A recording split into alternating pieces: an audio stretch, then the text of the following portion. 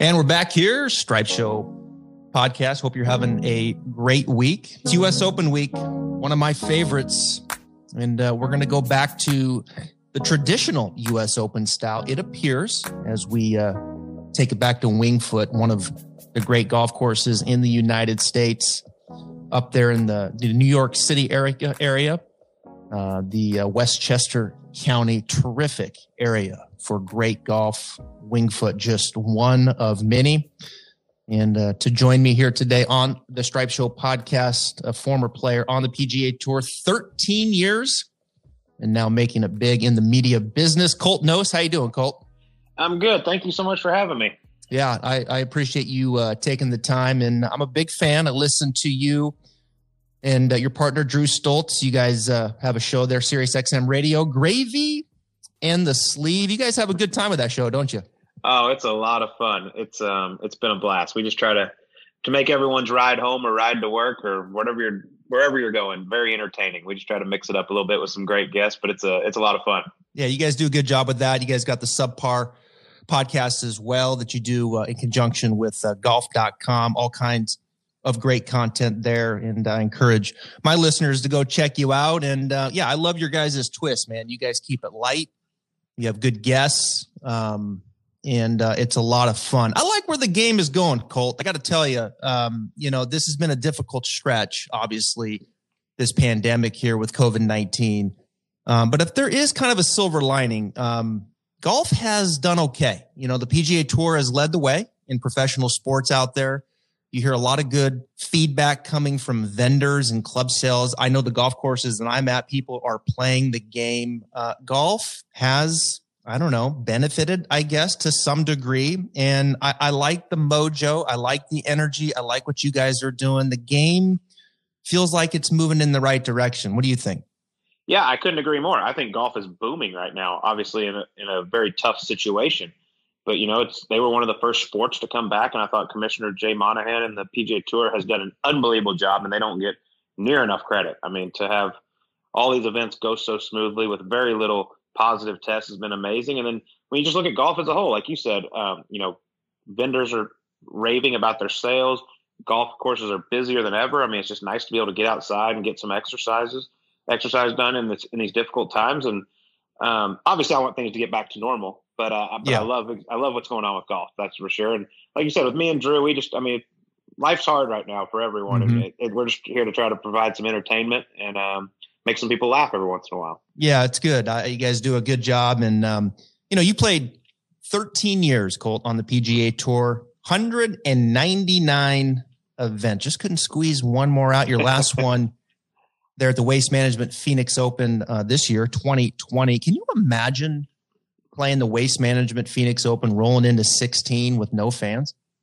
It's crazy. I live here now, and we've had the tournament chairman on our radio show this year, Scott Jenkins, and they had to make a quick decision because it takes so long to build up those infrastructures. They basically start in the middle of this month in September, and they basically decided that it's not going to be quite what we're used to seeing next February, which is so disappointing.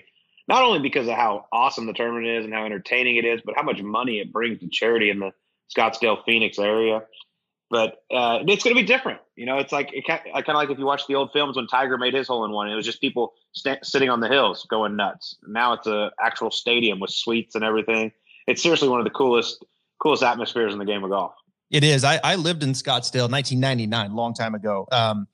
And I've watched the tournament many times, and we used to sit up on the hill there behind the green right-hand side. Now it's all enclosed, but you sit on the hill there. You could watch shots coming into 16, then turn around and watch which is a terrific shot on 17. I was actually standing by the green on 17 when Andrew McGee aced it. Oh, wow. Hit his drive down there, and it ricocheted. I can't remember who the guy was, or was it McGee? He was part of it, but I was standing there on the ropes down there by the pond when it happened, and everybody was looking around at each other going, what the hell just happened there? And then finally we figured it out, and it was an ace. Yeah, it was Andrew McGee. You're correct about that. I can't remember whose putter it bounced off of, but Andrew's a member at Whisper Rock where I play out here in Scottsdale. We joke with him about it from time to time. Yeah, it was bizarre, because everybody, he flinched and it hit the putter, and then all of a sudden this ball disappears, and was that that guy's ball or was it Andrews? Like no one knew. Anyway, it was a hole in one, but 17 is a great hole. 18, obviously a good finishing hole. I love 15, reachable par. Oh, yeah. 5. I have no idea, Colt, how Tony Finau didn't win that tournament. I know Webb birdied 2 of the last 3, but my goodness, Finau had it, didn't he? 2020 this year. That was a tough one. We had his coach Boyd Summerhays on the next day, and that one stung. There's no doubt. I mean, obviously a lot's been made about Tony and not being able to get. I mean, he's got the win in Puerto Rico, but it wasn't a full field regular PGA Tour event, and it's just crazy for a guy like that. That just shows you how hard it is to win on the PGA Tour. Like a guy like that has one win, and it's an opposite field event. But yeah, that one's probably one he looks back and he's like, man, I didn't get beat there. I let that one get away. Jim Herman has 3 wins. Tony Finau has 1. Crazy, isn't it?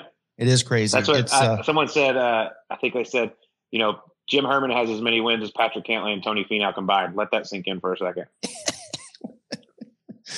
Oh, wow. Crazy game. It is a crazy game. I was reading an article that was written, and you were being interviewed. And one of the statements that you made was when you retired, you had a wrist injury, right? Yeah. And when you finally walked away from the game, one of the things you said is guys hit it so far and I don't. Colt, you're a world-class player. I mean, you played professional golf for 13 years. I mean, how much further do guys like a Finau, I don't know, DJ, Rahm, there's 2 of the hottest players. How much longer are those guys saved than you? I would say on average, I mean, if I hit a good one, it's 40 yards, 40 to 50, give it, which, I mean, I don't think it seems like that much, but at the end of the day, when you take 40 yards, so say they're 140, I'm 180, I'm hitting a 6-iron from 180. They're probably hitting a gap wedge from 140. When you're looking at 5-6 clubs, because they also hit their irons further than I do. So that's where it got a little tough. I mean, I drive the ball as straight as anybody on the planet, but nowadays, the way the PGA Tour is, driving the ball in the fairway just doesn't mean that much anymore. But at the same time, I get it. Like every sport evolves. Things have changed, not just in golf, but in every sport. And I get that. And listen, I know hitting the ball 275, 280 and dinking it down there and making putts doesn't sell tickets. I mean, they want to see these guys smash it and make a ton of birdies. And I get it. And, I would obviously love to still be playing, but I'm having such a blast doing what I'm doing now.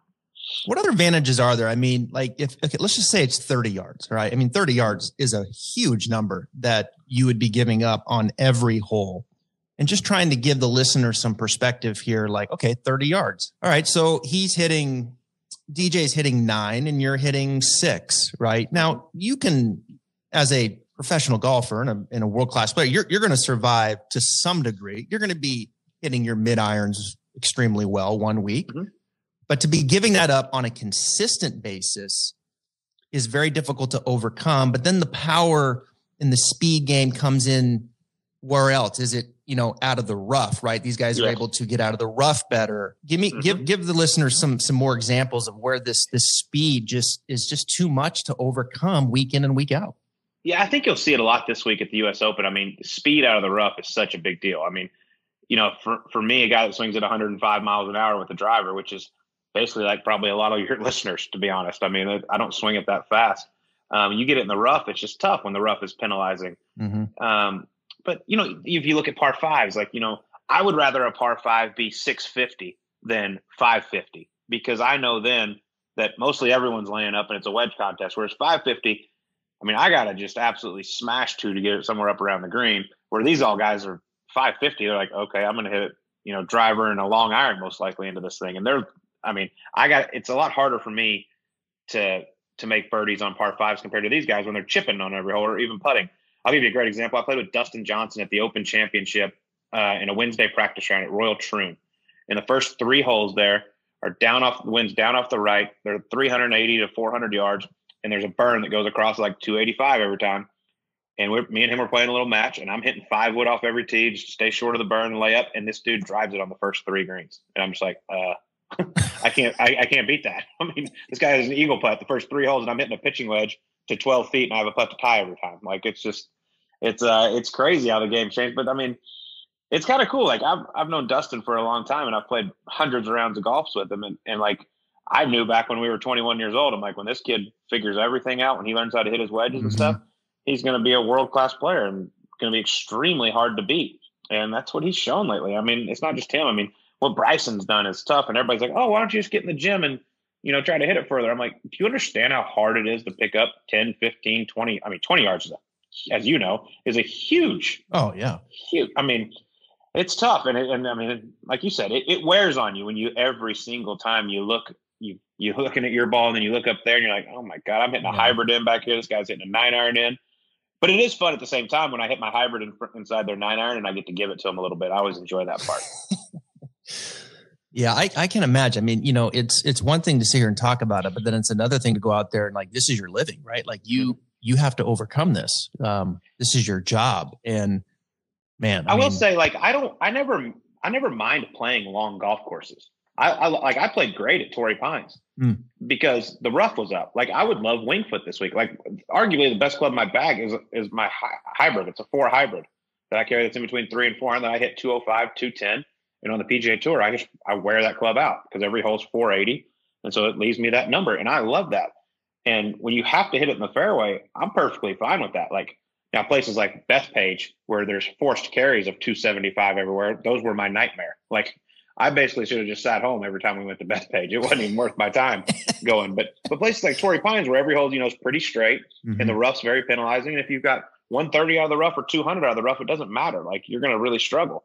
And so I loved playing places like that. I remember years ago, I worked with Fred Funk for a long time, and, Fred wasn't very long, but very straight like you. And, 285 now, probably 10 years ago was like 270.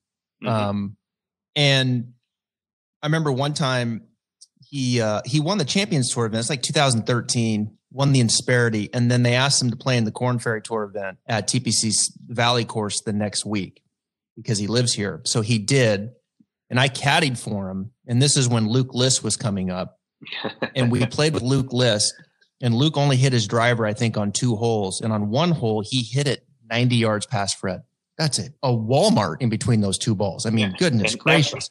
And with Luke, it's just effortless power. That's what pisses me off more than anything. It doesn't even look like he's swinging hard. He's not like Bryson falling over out there and feet spinning out. He's like in perfect balance, and he carries at 320. He is. It's really smooth. It's a smooth 350 when he was busting it out there. So, now this is a good segue to Wingfoot as you were. Let's take a second to talk about the guys and girls over at Encore Golf. Encore has earned a reputation of having the most cutting-edge technology in their golf balls that the industry has seen in quite some time. Their team in Buffalo, New York, is changing the script of golf technology through the perimeter-weighted designs, use of high-density particles, and even a nano-transitional layer in their latest creation, which offers players enhanced accuracy and control for every shot on the course and extreme velocity off the tee. They already have their award-winning Elixir and Avant 55 golf balls, but the new Vero X1 is the highest performance ball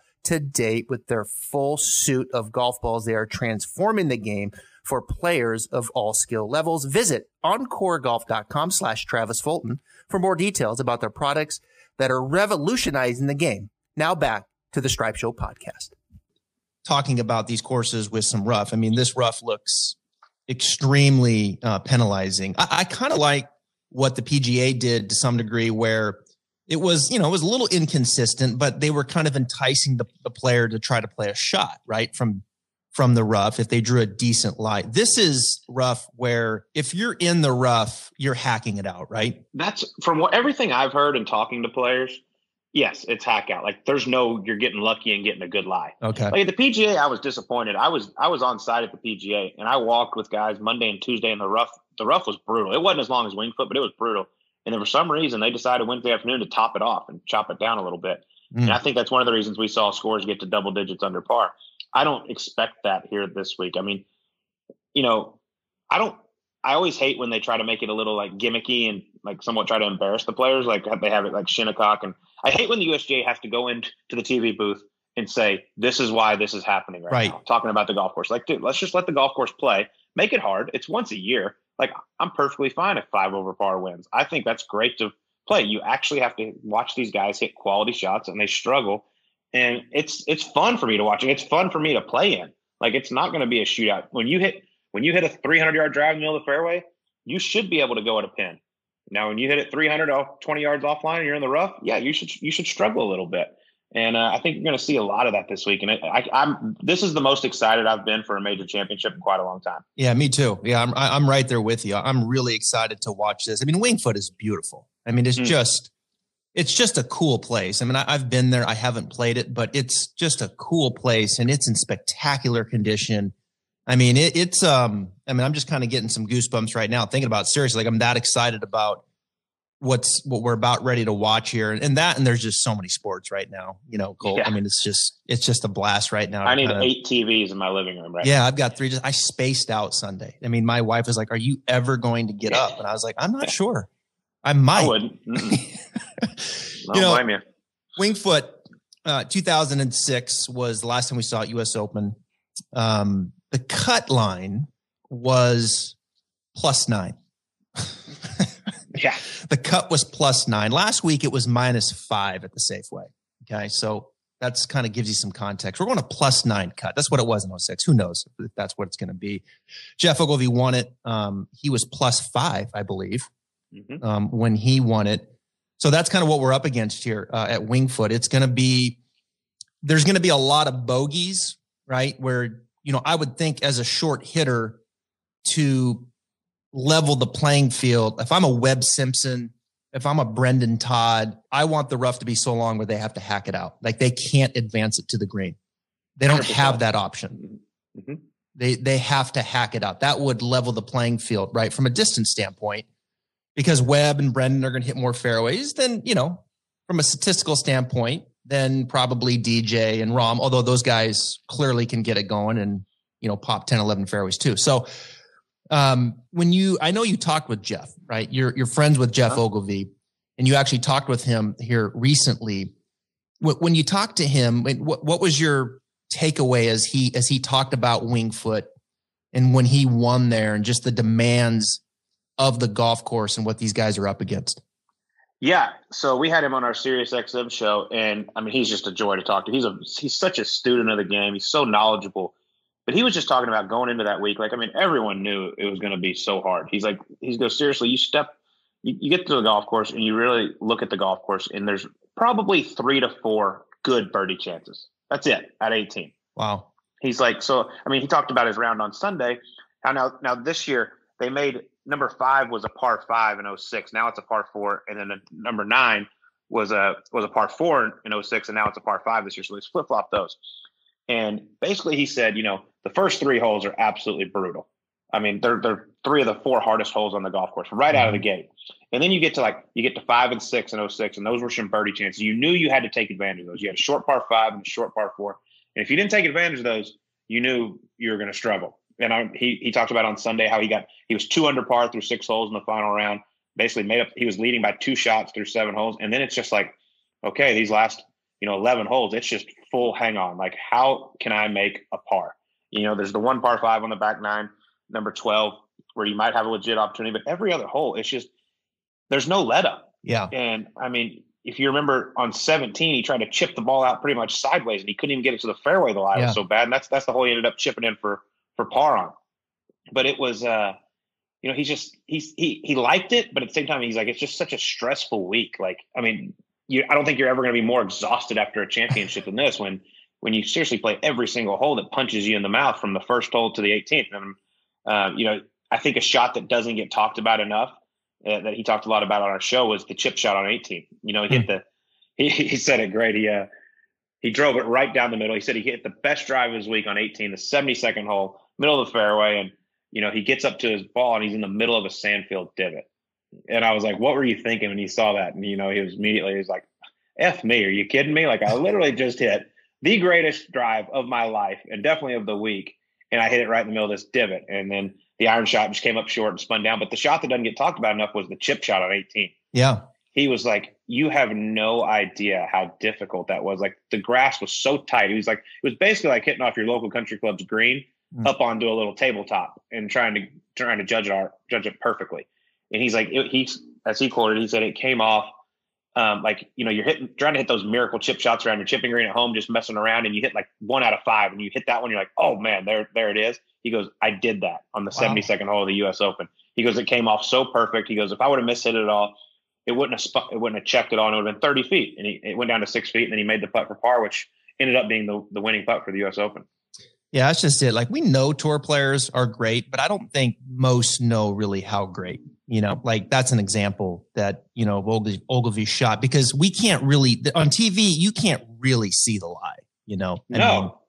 And the lie, as you know, is going to dictate the kind of shot you're going to hit and just how difficult that shot can become, right? Depending upon the severity of the lie. Yeah, I remember that shot. Well, yeah, and the situation. I mean, just the 72nd hole of a major championship of a golf tournament you've dreamed about winning your whole life, and with thousands and thousands of people around, you're like, okay, I got to hit this little, you know, perfect nip spin chip to try to win the U.S. Open. Like, it's so easy just to lay the sod over it right in front of you, or, you know, catch a little fin to the back of the green, and then Lord knows what would have happened. But I mean, it's just, I don't think people understand.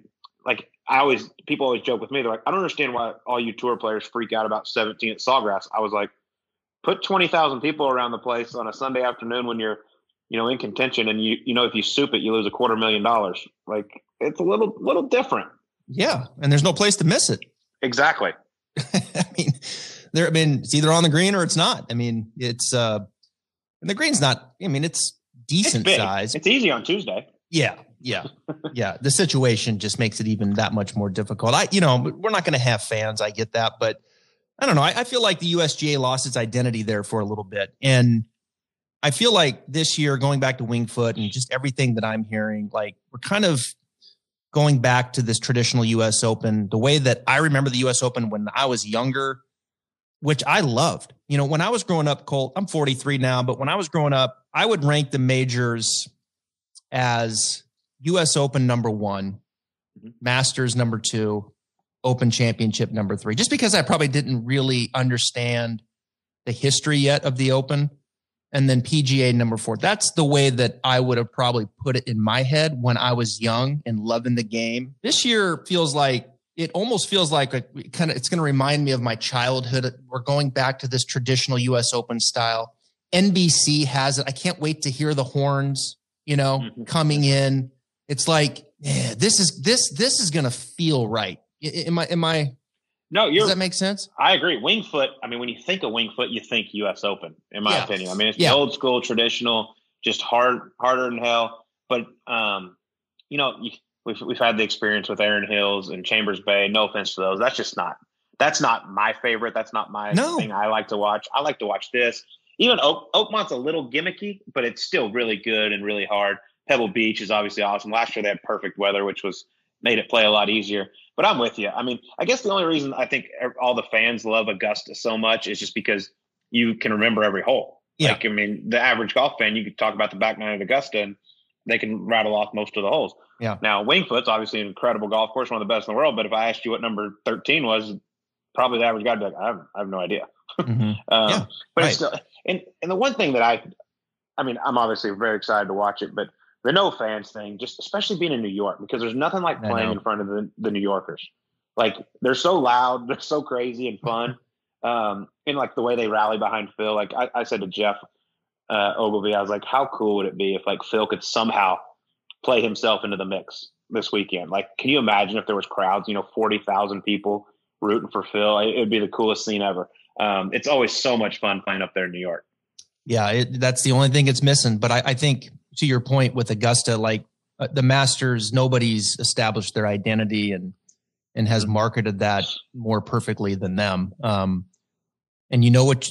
They have an identity. It's the Masters. And I think the U.S. Open lost it there for a while through some of the courses you mentioned. And I think hopefully they're going back to reestablishing the identity, which is the most difficult test in golf. And it's going to be that way for 4 straight days for Buckle Up. So I'm excited. And, DJ's coming in, number 1 player, John Rahm, number 2, clearly the 2 best players in the world. Let me ask you this, Colt. I've had a number of analysts on here over the last 3 to 4 weeks.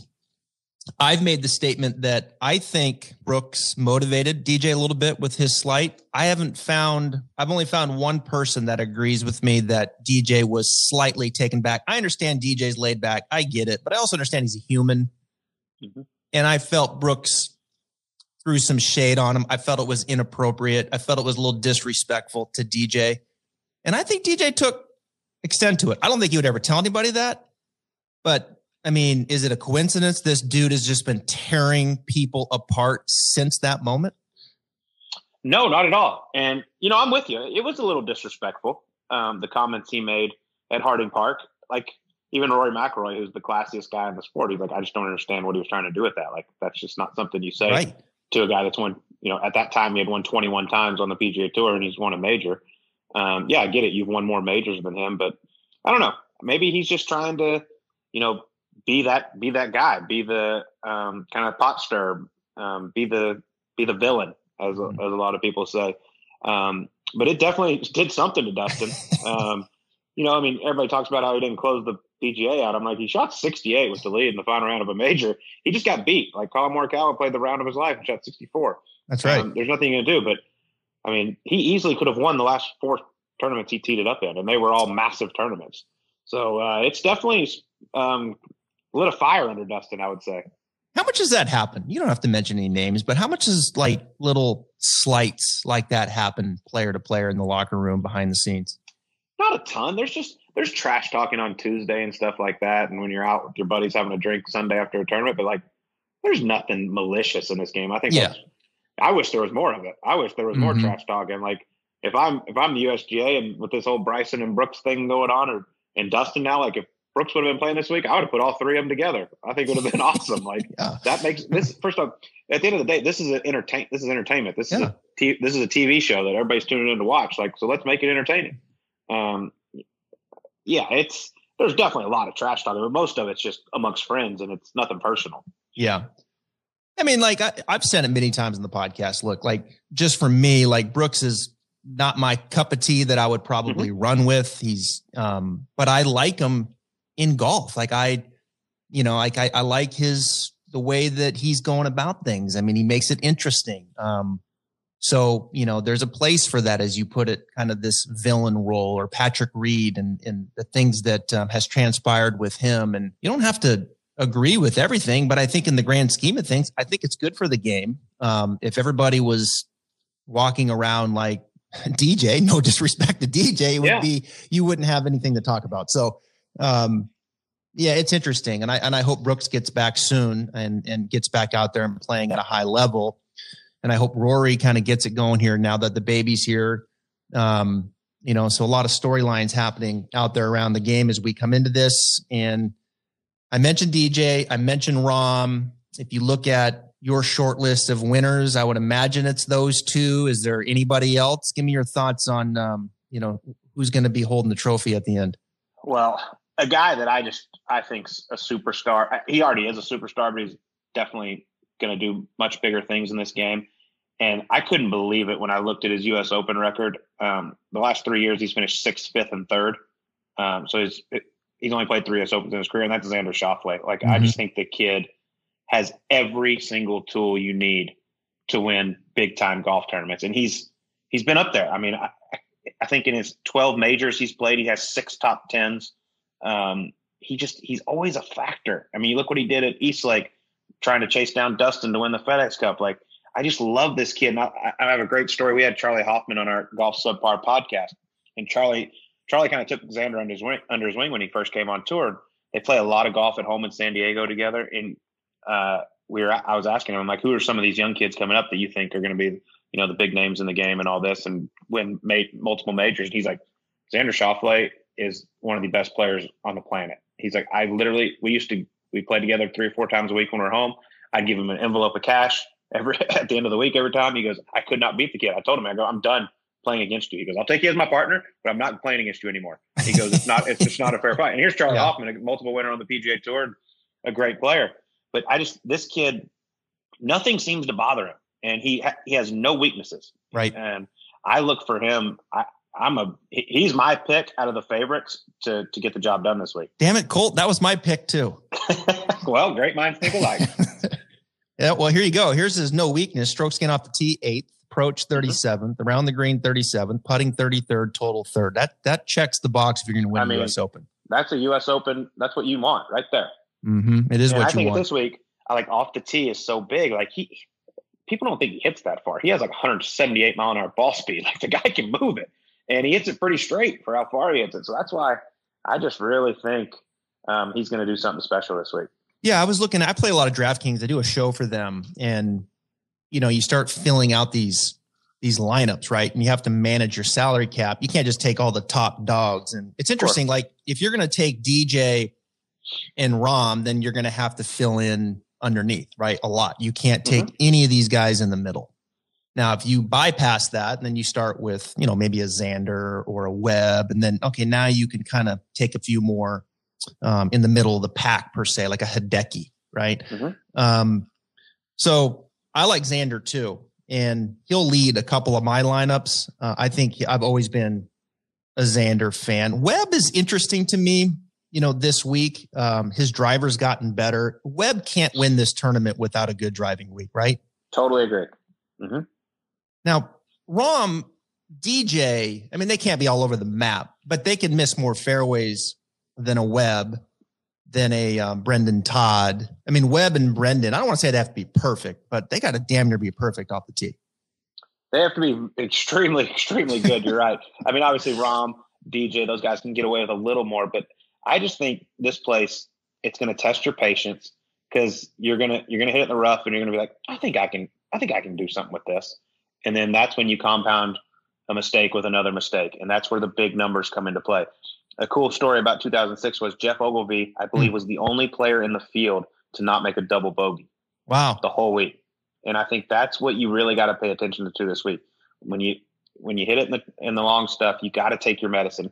And as Jeff said, you at least got to leave it in the proper spot. He goes, because you can miss these greens in certain spots where it's not, I can't make par. It's not, how do I make par? It's how do I make bogey? How do I just not make double from here? Because you're that jammed up.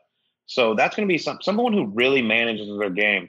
I think is going to, and that's what Xander does so well. That's why I like him. I'll tell you another guy I like that's a little further down the radar. He finally showed some form in the last few months. And in my opinion, he's the best putter inside of 10 feet. He's the best around the greens, and that's Jason Day. Okay.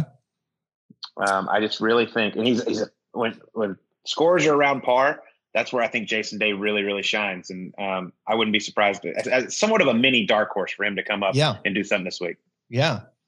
Yeah. I Jason Day, it's interesting. Like he had a nice run there.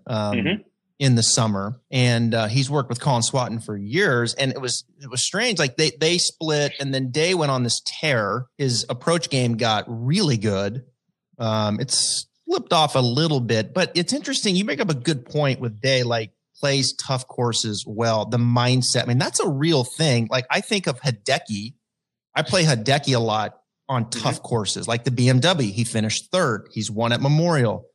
I mean, I call me crazy. Like I'll throw a dark horse at you a little bit. You like Day. I'll throw Hideki in there, as a guy that just, he's such a great ball striker. It's interesting. Like Hideki, sometimes I watch Hideki play and it's like, I don't even it's like, wait, he just shot 67. Like it didn't look like 67.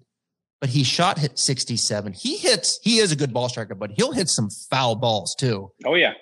And the putter can get a little iffy with him. The putter can get very iffy. He just, it's I don't want to say it's clunky. It's not like you said, Luke List is smooth. Freddie Couples was smooth. Rory's smooth. It's like, yeah. Hideki just looks a little clunkier, right? And it's like, but yet this guy is a world-class player. Every time I pick him, I just kind of close my eyes now and just kind of wait until the end. I kind of like Hideki this week. I think Hideki, honestly, if I had to pick, he's on the short list for me around the green. That guy is so freaking good around the greens. It's silly. Yeah. I mean, there's no doubt he's a world-class player. He hadn't won in a while. But yeah, I mean, I wouldn't be surprised to see him win a major. If you want to get real dark horse on him, a real definition of a dark horse. Let's go. My guy, he's around 66 to 1 to win this week, and that's Matthew Fitzpatrick. Yes. If you look at the 3 hardest tournaments on the PGA Tour this year, were the BMW at Olympia Fields, Memorial, at Muirfield Village, and Bay Hill. He top 10 in all of them.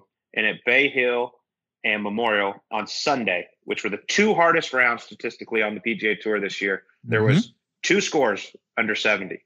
Matthew Fitzpatrick shot them both. I couldn't agree more. I mean, I love that pick. A putter. I mean, you're going to have so many, 6 to 10 foot par putts because with missing greens and stuff around here, and he's as good as they come around there. He got matched up with Tiger. I think at the Northern Trust the first 2 days. Yeah. It's either the Northern Trust or the BMW. I can't remember. And he shot like 100 the first day. Like I think he was really nervous. It was the Northern Trust. He did. He struggled. You're right. He shot like 6-8 over, and he shot 6 under or something. And then he whatever he was over the first day is what he shot under the next, and it was 6 or 7. Yeah. I like Matthew Fitzpatrick too. He's got an interesting game. He hits a lot of fairways, right? Strokes gained off the tee. He's good, and he's a great putter. And like everything else in between is kind of, like it's not like, so it's like, okay, this dude's going to hit a lot of fairways and he's a great putter. I kind of like that. Yeah. I mean, he's a USGA champion. He won the US Amateur. So his game sets up well for these type of courses. Yeah. All right. Let me give you a couple head-to-heads here. Do some rapid fire here. I'll give you a couple names, pick one, maybe give me a little reason. First off, I feel bad for Scheffler. Like he was like, why not? Right. Dude, you're telling me. I mean, he's made for this place. Oh, 100%. All right. Patrick Reed versus Adam Scott. Patrick Reed. Just a bulldog. The putter just scares me with Adam Scott. Like I said, I mean, if you hit 60% of your greens this week, that's going to be up there. Like Jeff Ogilvy missed 30 greens when he won. You're going to miss a lot of greens, and the putter just doesn't do it for me for Adam Scott. Yeah, he's a great ball striker, but even him, if he hits 60% of his fairways, that's a great driving lead. So Patrick Reed's just that bulldog. He's as good as they come around the greens as well. Yeah, and he's been there. T32 last year, 4th the year before, T13 the year before that. I mean, he's hanging around. And he had a sneaky good season last year. He finished top 10, or he was top 10 in the FedEx going into East Lake. I'm not sure what he finished. But, I mean, he was up there. He had a lot of really high finishes. He just never really crossed the finish line that much. Patrick Cantlay versus Daniel Berger. Man, that's a tough one. I love Patrick Cantlay's game. He hasn't done much. Daniel Berger's been on an absolute roll. And, listen, I don't leave Vegas on a heater. So I'm sticking with the hot hand and Daniel Berger. Yeah. It feels like the next step for him, doesn't it? Totally. The only thing that scares me a little bit, and I know you know way more about the golf swing than I do. I like his golf swing, but he just comes in a little shallower than a lot of people, and out of the rough, I think that could be a little tough. It's a good point. Yeah, that's a good point. His statistics are so good. Speaking of, he can strike his golf ball. Yeah. Matthew Wolff versus Victor Hovland. That's another good one. I'm going to go Matthew Wolff just because Victor Hovland is so open about how bad of a chipper he is. He just basically says he sucks at chipping. He said it after he won Puerto Rico. But man, he's one of the top 5 iron players on the PGA Tour, in my opinion. But I think this place sets up pretty good for Matthew Wolff. Ches Reavie versus Kevin Streelman. I mean, talk about two guys that play like the exact same game. both got third last week at Safeway. Yeah, they both finished third last week. And I play both with them. I play a ton with them both at Wishbrook. I'm going with my guy Ches. We're partners in a football pool, so I gotta go with Ches. I can't go against him. Third last year at the U.S. Open. That's a good bet. And they showed him one time on TV, I think. Streelman, I like watching Streelman play. He's just sneaky, man. Oh yeah, he just gets it. He's the guy that, I mean, he'll go out there and he's been probably on tour for 12 years or whatever, and you don't see him a ton. He's won 2 or 3 times, but you'll look up and he finishes 45th on the FedEx for the year. Yeah, makes $2 million and you never even hear from him. Let me run this stat line by you, and then we'll decide who it is. Strokes gained off the tee, 86th. Strokes gained approach, 76. Strokes gained around the green, 76. Strokes gained putting, 39. Strokes gained total, 38th. So, you want me to guess who that is between those? Oh, that's Streelman. That's Lanto Griffin. Oh, that's Lanto Griffin. Yeah. Yeah, another guy that's sneaky. I mean, one in Houston, which was, I mean, no offense to the Houston, it was one of the worst fields in PGA Tour history. Right. But hey, someone's got to win the thing. But he played great at the PGA there for a while too. So he's really coming into his own. So many people, man. It's just there's so many good players in there. It's amazing. You start looking at this. Lanto loves Poa too. Just looking at filling out your brackets. I mean, he was 18th Tour Championship. He was 10th at the BMW. Yeah. 19th at the PGA. You know, so. And he could walk into a bar and no one would know who the hell he is. No one would know who that he has. He lives right down. He lives right up the road from me here in Ponte Vedra, Jack Speed area. It's like, it's absolutely crazy. All right. Well, it's going to be a fun week. I could do this all day with you throwing names around. I mean, how about Louis Oosthuizen? And all he does is finish in the top 25 every year at the U.S. Open. Incredible. I feel like when he wants to be there, he gets engaged and does incredible things. Yeah. And my boy Sanjay has finally recaptured his game. No one was affected more from COVID-19 than Rory and Sanjay.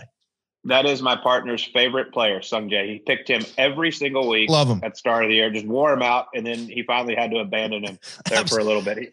You're right, though. No one was affected more than him. No. I mean, he couldn't find it when he came back. Like, what the hell happened to him? Dude, I don't know. He got rusty. Yeah, man, it was so bad he took a week off, Colt. Yeah. And Sanjay, things are bad. Sanjay don't take a week off. No, he don't take a day off.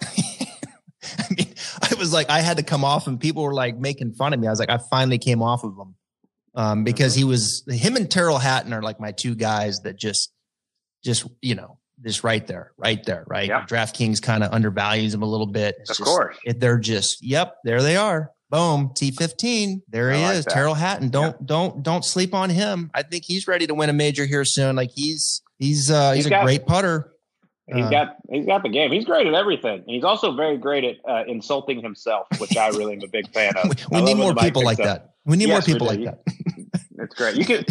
Don't be mean to anybody else. Just be mean to yourself and make it funny. He is funny. When I worked at Golf Channel, I interviewed him one time and he was hilarious. I mean, I was man, I had no idea. This was when he was playing in Europe a lot. Now he's in the States more, but he's got no weaknesses. All right. Last bit and I'll let you go. I know you're busy. A little rapid fire here. You ready? These are just like random, stupid questions. Okay. Your go-to Starbucks order? Americano, just black. Your favorite golf course? Friar's Head. Friar's Head. Love it. I should say Shadow Creek. Shadow Creek's my favorite to spend every day at. Shadow Creek in Vegas. Yeah, nothing better. And there's a tournament coming up there. I know. I'm so jealous I'm not on tour anymore. All right. Just because of that week. The weirdest thing in your golf bag? I don't know if it's weird. Probably a bottle opener. Do you like to listen to music when you play? 100%. Do you? Love it. Yeah. What's on the playlist? Give us a little. I'm a Texas boy. I love country music. Okay. So it's fun, isn't it? Listen to music. Oh yeah. Yeah. Nothing. Music, cocktails, gambling. It's heaven. Yeah. Best piece of advice you've received, or one of them? Man, that's tough. I mean, Randy Smith, my longtime golf coach, was always big on just play Colt golf. Be Colt. Don't be anybody else. You know, I mean, I show emotion, I have fun, and don't try to do anything else. I mean, like you see all these guys hit it so far and all this. I was like, that's not what got me to the PGA Tour. That's not what won me the U.S. Amateur. So just be me. It's such good advice, right? You know, young professionals, like, play your game. Don't chase it, right? Well, I think you see so many guys come off the Korn Ferry Tour or come out of college and they're dominant players and they're so good. And then they get to the PGA Tour and they think they have to like overhaul their game.